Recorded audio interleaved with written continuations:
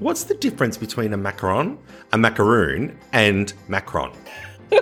Bonjour, this is Fabulously Delicious, the podcast that's all about delicious French food and the people that love it, cook it, produce it, talk, write, and photograph it. I'm Andrew Pryor. My motto in life is whatever you do, you should do it fabulously, and my guests each week certainly do that. Today, it's all about macarons. Macarons, as some people like to call them, the French macaroon, are a sweet treat that tempt me anytime I come across them. Funnily enough, they're often made using an Italian meringue as opposed to a French one. This is because there's better structure, apparently, in an Italian meringue. Or possibly because the macaron came to France through the Italian chef of Queen Catherine Medici during the Renaissance period. To delve further into the subject of macarons, I'm joined today by the wonderful pastry chef who I like to call the Princess of Pastry, Molly Wilkinson. Welcome to Fabulously Delicious, and thank you for being my first guest. Thanks so much for having me, Andrew. I'm super excited to be here. Oh, I can't wait to dive right into macarons, or macaroons, or Macron. Well, that leads me to my first question, actually. What's the difference between a macaron, a macaroon, and Macron? Okay, so I will admit I do say macaroon quite a lot because I'm American. And macaroon spelled with two O's are actually the coconut concoction. All right, so it's the pile of coconut and it's usually dipped in chocolate. They're super delicious, but very different from the French macaron, okay, spelled with one O. That is what is super popular today with the two cookies that sandwich together a really delicious filling. And then Macron is the French president. So also very different. Molly, your career didn't start in baking, actually, did it? You started in digital marketing. I did. So I did the very traditional path. Went to college at TCU, Texas Christian University, in Fort Worth, Texas. I'm originally from Dallas. And after that, I started working in marketing, so digital marketing, and I did it for 7 years.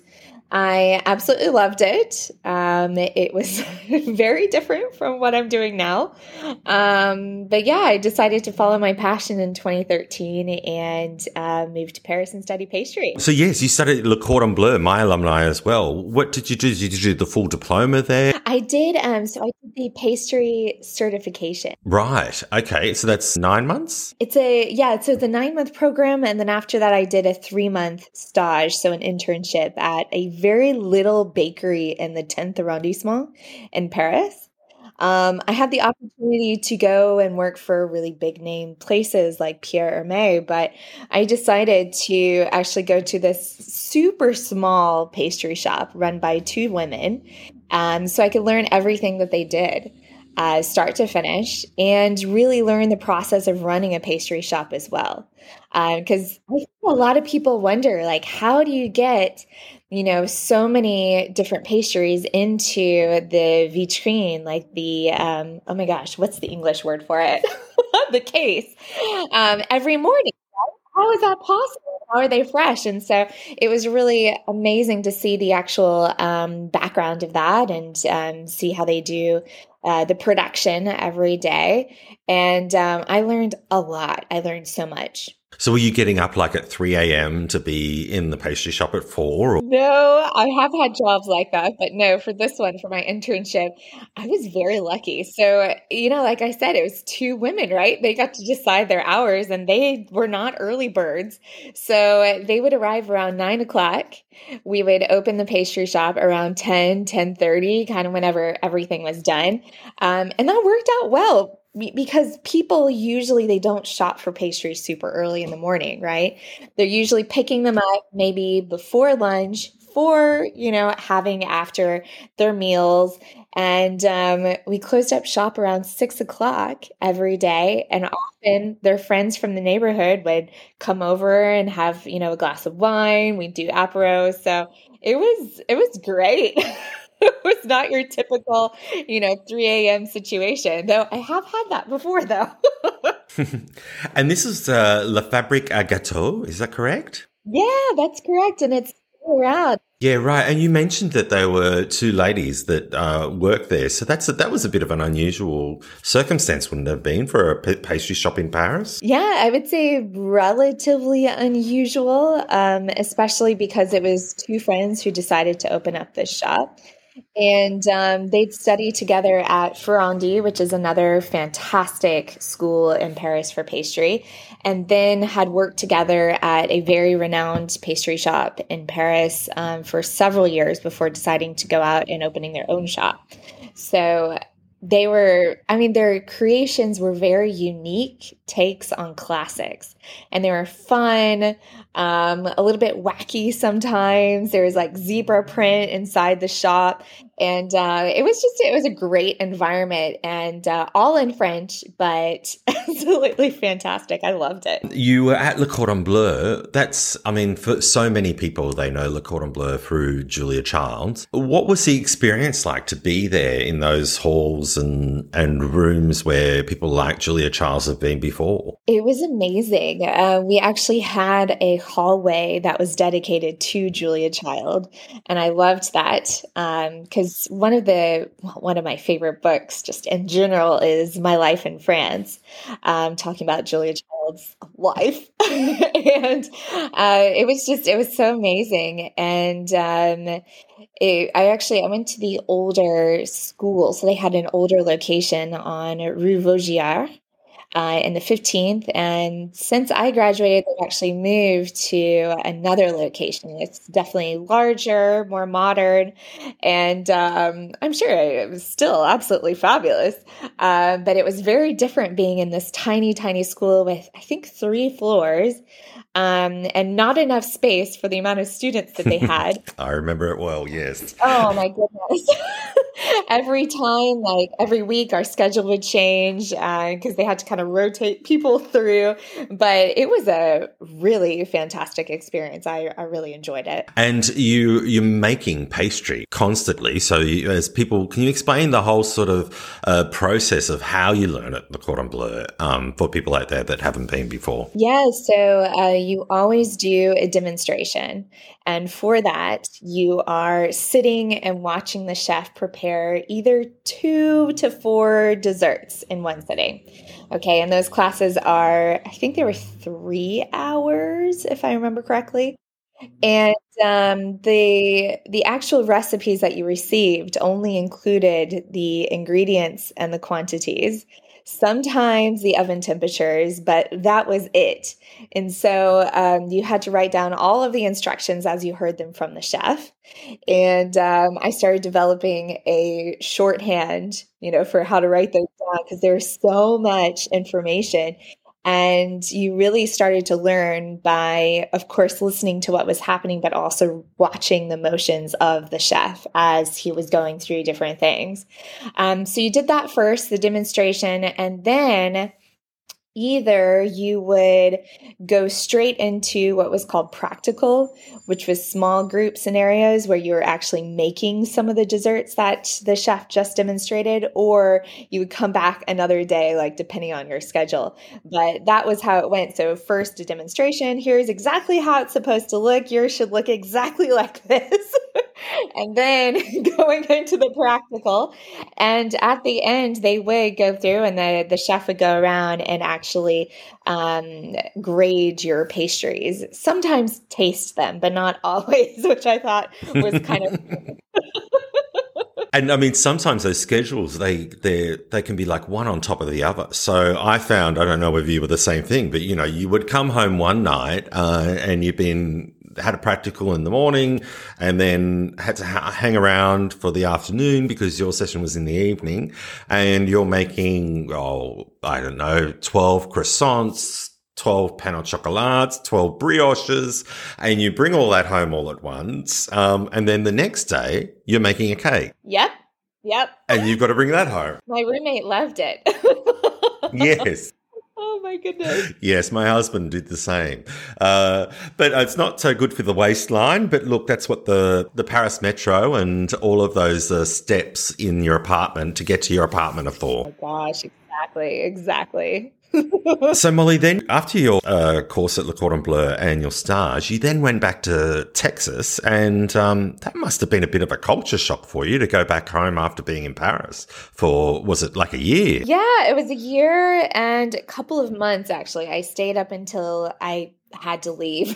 I think there was 4 days left on my visa, and I knew in my heart that I wanted to come back, and so I was like, I'm going to play by the rules, leave before my visa's up, and then figure it out when I'm back home. And so when I moved back, I still had my marketing job.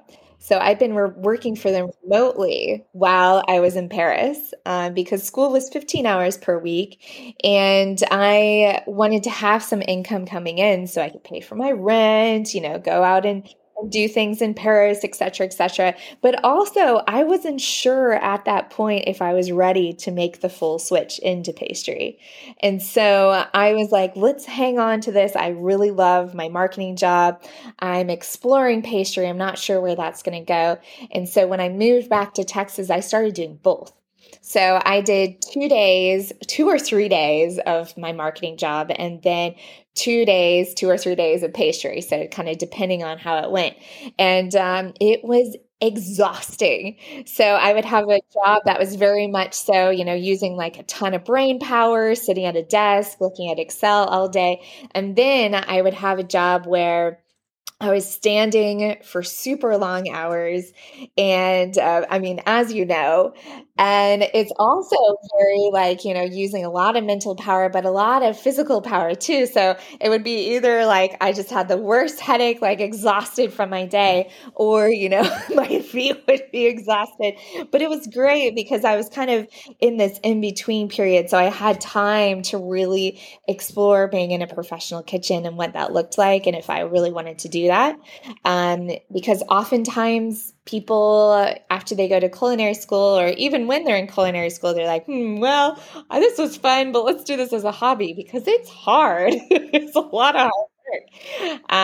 So I had time to really discover, and I worked for a lot of different places while I was back in Texas. And how did you find the difference? There's that cultural difference, but then just in what you'd been taught in Paris for French patisserie compared to how it is made in America. I mean, one of the experiences that I know that I've had when I've gone to the States is that things seem to be a lot sweeter. And I'm always amazed by the comments of people that they say they come to a Paris patisserie and they will have something and they go, it's not as sweet as it is back home. Oh gosh, you are so right. I think that, yes, there's a lot of people that when they try my dessert, they do find that the sweetness levels are a lot more subtle than what they're used to. And so I think people really appreciate that. And it's also something that you can kind of dial back or dial up too. So I've had, a lot of good feedback in terms of that. More subtle, focusing on really good ingredients and, good balance of the actual components in the dessert. So it's not just a one note, ooh, this is really sweet. It's more so you're tasting, the chocolate in there, plus the raspberries, plus a little bit of texture from, the nuts that have been added and things like that, just to bring a really well-rounded treat. And so similarly to myself, I came to Paris in 2012 and then came back again in 2016. So you had that pull for France was calling and saying, you need to come back. You need to come back. So what brought you to come back to France? Well, as soon as I left, no. I want to say way before I left France, I knew that I wanted to come back. And the funny thing is before that, I was never a Francophile. I wasn't one of those girls that had, Paris photos all over my room. But I had really fallen in love with the city and the culture. So I left, and I was actually supposed to come pretty much immediately back to France. To work for a Mexican restaurant that was by 2 French guys that I know. And which with what is common with restaurant openings, they often get pushed back. And so it actually worked out really well because then I was able to work at a lot more places in jealous, really keep, continuing to learn. And eventually I got back a year later. And my goal, I came back on a tourist visa, which means that you can come back for 3 months maximum. So while I was here, I was looking for a job. So I had my resume, my CV ready. I was going from place to place in Paris and trying to find a way to stay here long term. And in the middle of that, I also worked for a chateau in the south of France. Yes, I've seen that. What was that experience like? Oh, it was incredible. It was an amazing place to be really inspired in terms of different creations. And I was given a lot of liberty in terms of what I wanted to make. So that was great. So I was really putting to use everything that I'd learned in school, but also by working after I graduated and developing my kind of signature style, which takes years to really kind of grow into and discover. So, it was wonderful. And the south of France, I mean, it's such an amazing place. The ingredients, especially the fruit and things that would come from that area, the lemons, I can imagine it's just an amazing place for produce. Yeah, there was a local market in the village. And so I go down once a week when they had it on Saturday and pick up different fruits and vegetables. But also there was markets in the surrounding villages. So you could kind of go to one any day of the week when you needed to pick something up or when you wanted a little bit of inspiration, see it was in season. And it was fantastic. Yeah. So I like to call you the princess of pastry. And that's because our viewers might not know, but you don't live in Versailles. Well, you technically do. You live in the city of Versailles, not the Chateau of Versailles. Well, maybe you live in the Chateau of Versailles. I don't know. No, but very close by. I'm 5 minutes walk from the castle. But what is that like? What's that like as an experience living in Paris is an experience enough. There's such sensory overload. Versailles is one of my favorite places in France. I've done tours there myself. You do tours there. What's that like to have that experience of living so close to Versailles?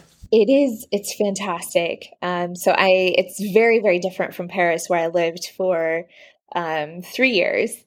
And it's just fabulous. So there's a lot more to the city than just the chateau. I think, as you know, a lot of people go down those main boulevards into the castle. It's massive, and so you're exhausted. I went last week, and I spent a couple of hours there, and afterwards I was just like, okay, ready to go home. You went for the dog walk I saw on Instagram, and I love that because it was like when I was in Paris, our dog walking park was the Palais Royal, and yours is the Gardens of Versailles. It is. So there's a part of the garden. Well, there's a couple of parts of the gardens that are open to everyone, right? Including dogs. And so the one that I walk around most often is called Pièce d'eau de Suisse. And it's named after the Swiss guard that actually dug out this lake. And it's beautiful. So it's in the shape of an 18th century mirror. So an oval shape with kind of some indentations. And it's to the left side of the Versailles Chateau if you're facing the front gates. And you can see a beautiful view of the palace and the orangery. And that's where I walk my dog. It's fabulous. Why not? Yeah, totally. Yeah. Right down the street. Have you been to Marie Antoinette's little village that she had built? Oh, it's gorgeous. So I went during COVID. There was a time where it was open to the public, the gardens. It was in between a couple of confinements. And so I went then, and the buildings themselves were still closed, but it was fun to walk around the property that she had there, the beautiful farmhouses, and there's even farm animals. And I need to go back here pretty soon. I'm thinking I'll go maybe next week. But it's such a great area to discover. Now, getting back to Macarons. Yes. You have a new book out. What's it called? It's called French Pastry Made Simple. On the cover, you have some cream puffs with some berries on top on a very beautiful antique platter. And then there's also a porcelain figurine of Marie Antoinette, and it's like she's leaning on Of one of the course there cream. is. Love it. It's good. Are there any macaron recipes in the book? There are. There's actually a macaron tower here. So I made it with pink and yellow macaron. And it's really great because it has very detailed instructions in terms of what to look for when making French macaron, because they are quite difficult. They're very finicky. So getting into that, I wanted to ask you, for people that are listening, there's actually 3 different types of meringues. Is that correct? And I touched on this before with the Italian meringue being sort of the most popular, but can you explain the differences in the meringues? Yeah, so you have 3, the French, Italian, and the Swiss meringues, and they're all named after countries. Don't ask me why, but they all are. The French meringue is the most simple. So you're just whipping up egg whites and adding granulated sugar to them until they make a stiff peak, depending on what you're making. The Italian meringue is where you heat up sugar and water to make a sugar syrup, a hot sugar syrup. And you're heating it to a certain temperature, and then you pour it into whipped up egg whites. And so that is one of the more stable options. It's what most pastry chefs use for, piping on top of a lemon tart or, even baking it. So meringue kisses, things like that, icing a cake, and making macaron. Then you have the third version, which is Swiss meringue. And it's funny because I don't make it a lot. I think because I find it a little bit more time intensive, if that makes sense, which is so funny. But you put your egg whites and your sugar in a mixing bowl, and then you put that over a pot of steaming water. A bain-marie. Yes, exactly. A bain-marie, the bane of Marie's existence. I know. It's an oldie but a goodie. It's a goodie. You're whisking it until the sugar dissolves and the actual temperature of the egg whites, the mixture actually increases. Then you whip it up. So I think why I don't like that one as much as it is very manual in terms of it's very hands-on, you're whisking a lot, you're touching, the sugar and the egg whites, which are sticky and hot. And then, there's water involved and it's dripping off the pot. I'm really selling it, right? No. That's why I really like Italian meringue, because you just put the sugar and water in a saucepan, put a thermometer in, watch the temperature, and then pour it into your whipped up egg whites. And then you just whip it up until the bowl is cool. Now, what would be the biggest misconception about making a macaron from the point of view of being a professional pastry chef to being a home cook? Yeah, so I think there's a couple. So you touched on one of them at the beginning. A lot of people think that professionals use French meringue in order to make macaron, but most places use Italian meringue. It's more stable. It's easier to produce great quantities of macaron. So one of my jobs after I graduated was actually working on a macaron station, and I made 1,500 macaron per day. And that's what we use. Now, I've seen you make them on Instagram, and now I know why you get the perfect shaped macaron and I do not. Because never in my life have I made 1,500 macarons in a day. Never in my life will I make 1,500 macarons in a day, I don't think. Yeah. Molly, oh my gosh. It's a lot of piping practice. And so it's really kind of getting the hand motion down. And yes, professionals use the Italian meringue version, but most often I teach the French meringue version. So that is actually what is in my cookbook, because it's easier. It's more accessible. And it's just overall, it's easier to understand. I mean, you're just whipping up egg whites and adding sugar. And so there's a little bit more to it. There's a little bit of technique involved when you're always making meringue, which I describe in the book. There's a whole section on meringue, actually. Specifically for macaron, there's the most important thing is following the method and understanding the different hand motions that are involved, each of the steps that you kind of have to follow one after the other. And if you're following those steps in that method, whether you're using the French meringue method or the Italian meringue method for making those, you're going to have good results. One of the most important things about a macaron is the eating of the macaron, I have to say. What would you say is the perfect accompaniment to a macaron? Oh, okay, well... A lot of people actually like champagne with macaron, but I actually don't. This is going to sound funny, but I really like an espresso with it. I think the difference, like the hot espresso with the macaron, which I'm going to describe the texture because a lot of people don't know it. So I've had a lot of people take my classes and be like, wait, they're chewy. Are they supposed to be chewy? And yes, they're supposed to have a little bit of a crunch on the outside and then be chewy on the center.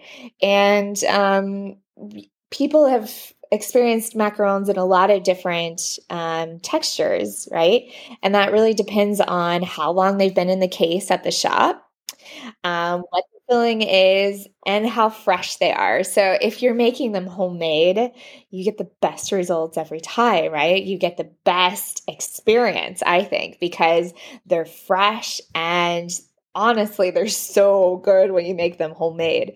And I love them like that. So I store them in the freezer like most professionals do. So that's another misconception.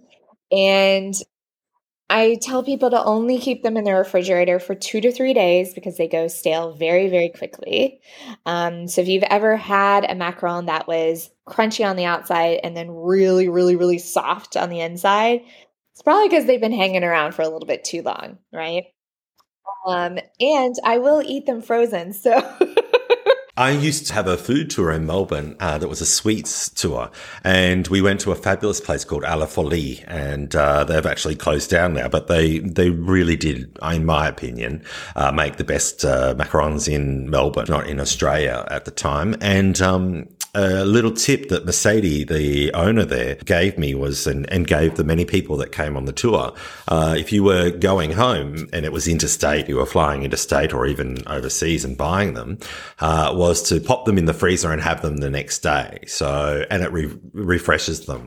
Many people used to do that. Many people used to go on the tour, have the macarons, and then go to the store on their way to the airport to pick up more macarons just before they left. Yeah.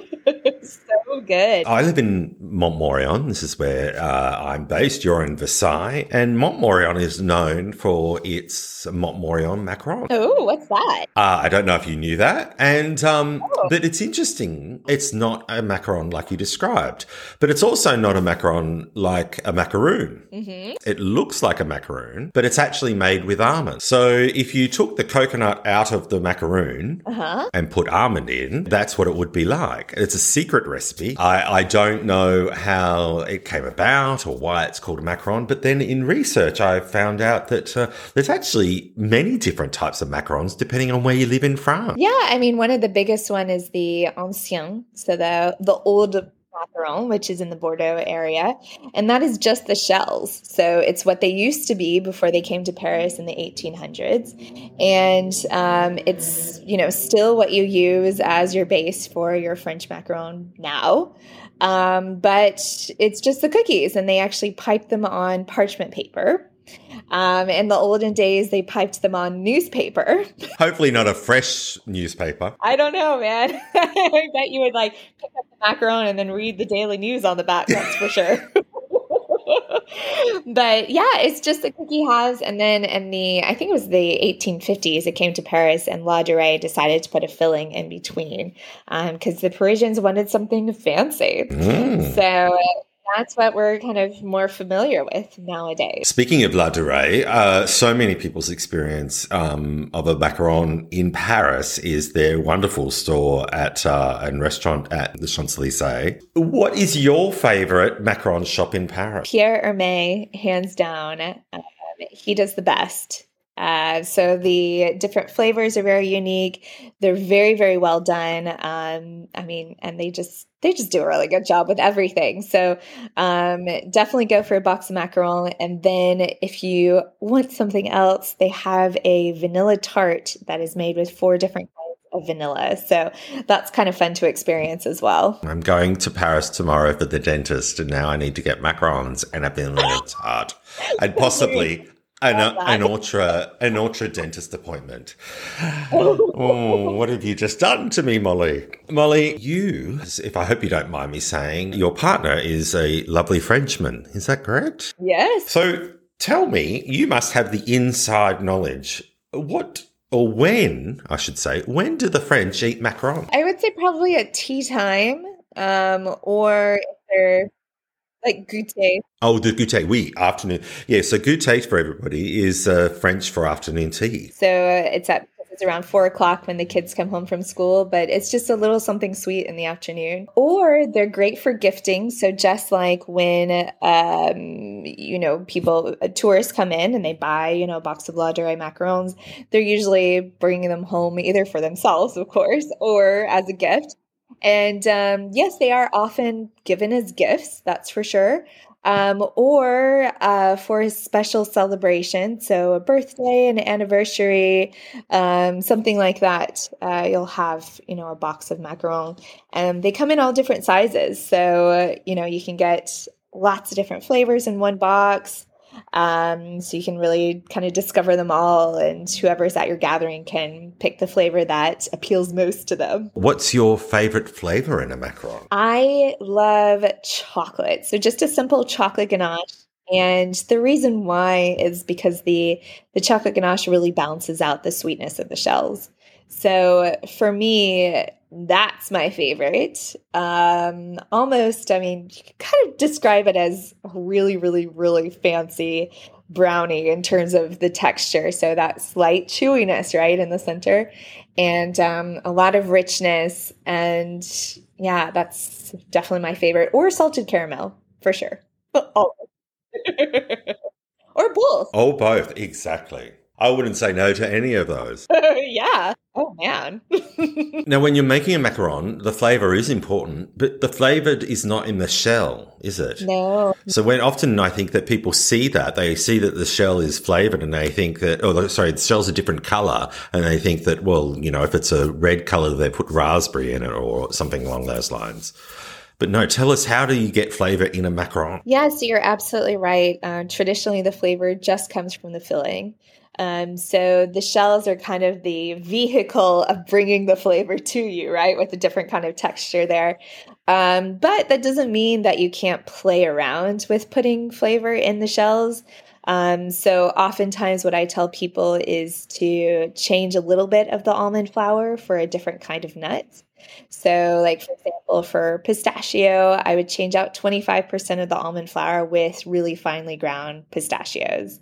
I've done that with pecans, being from Texas. I love pecans. And so I would do like a chocolate pecan version for Thanksgiving.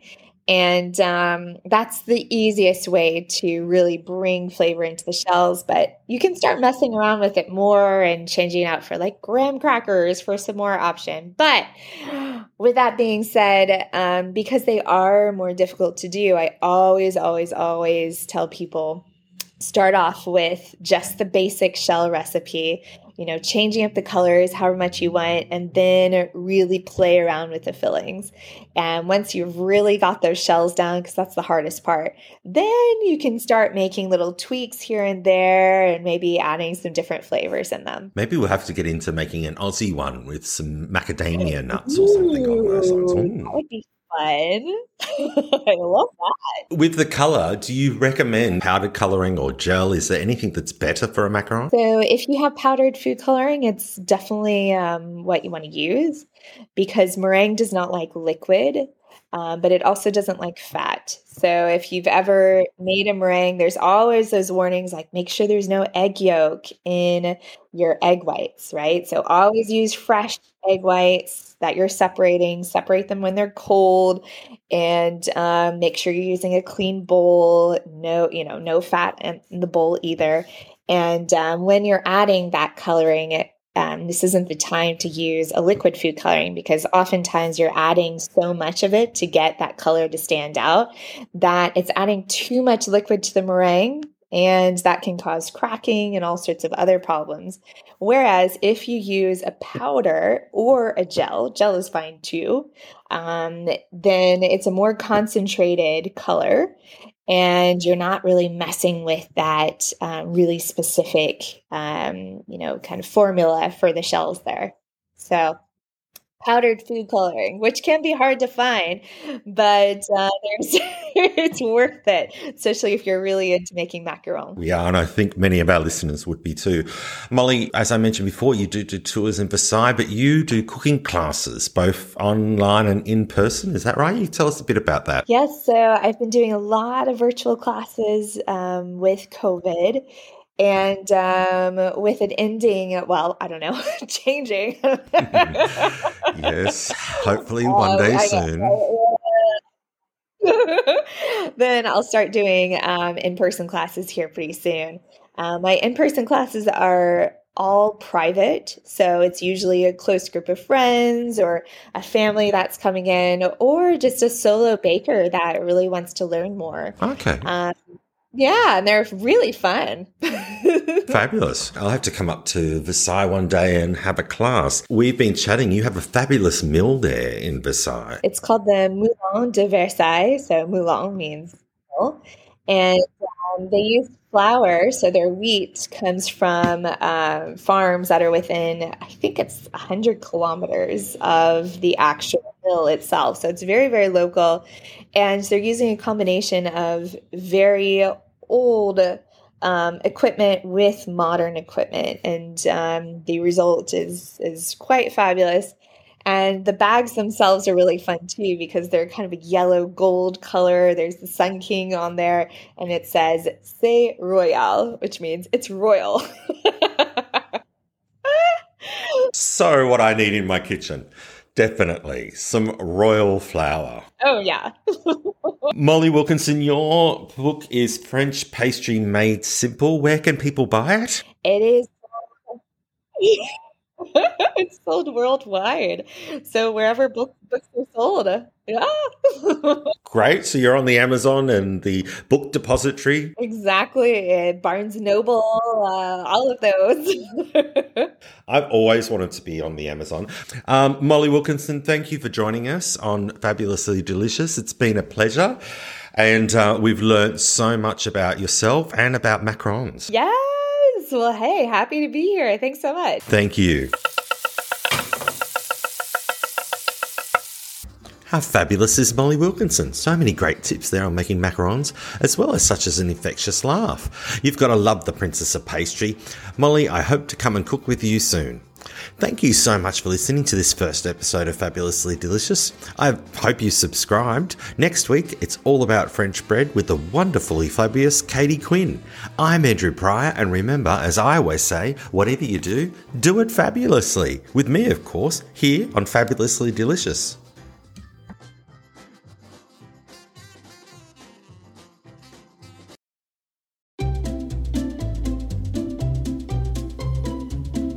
Hello, and welcome to Novel Conversations, a podcast about the world's greatest stories.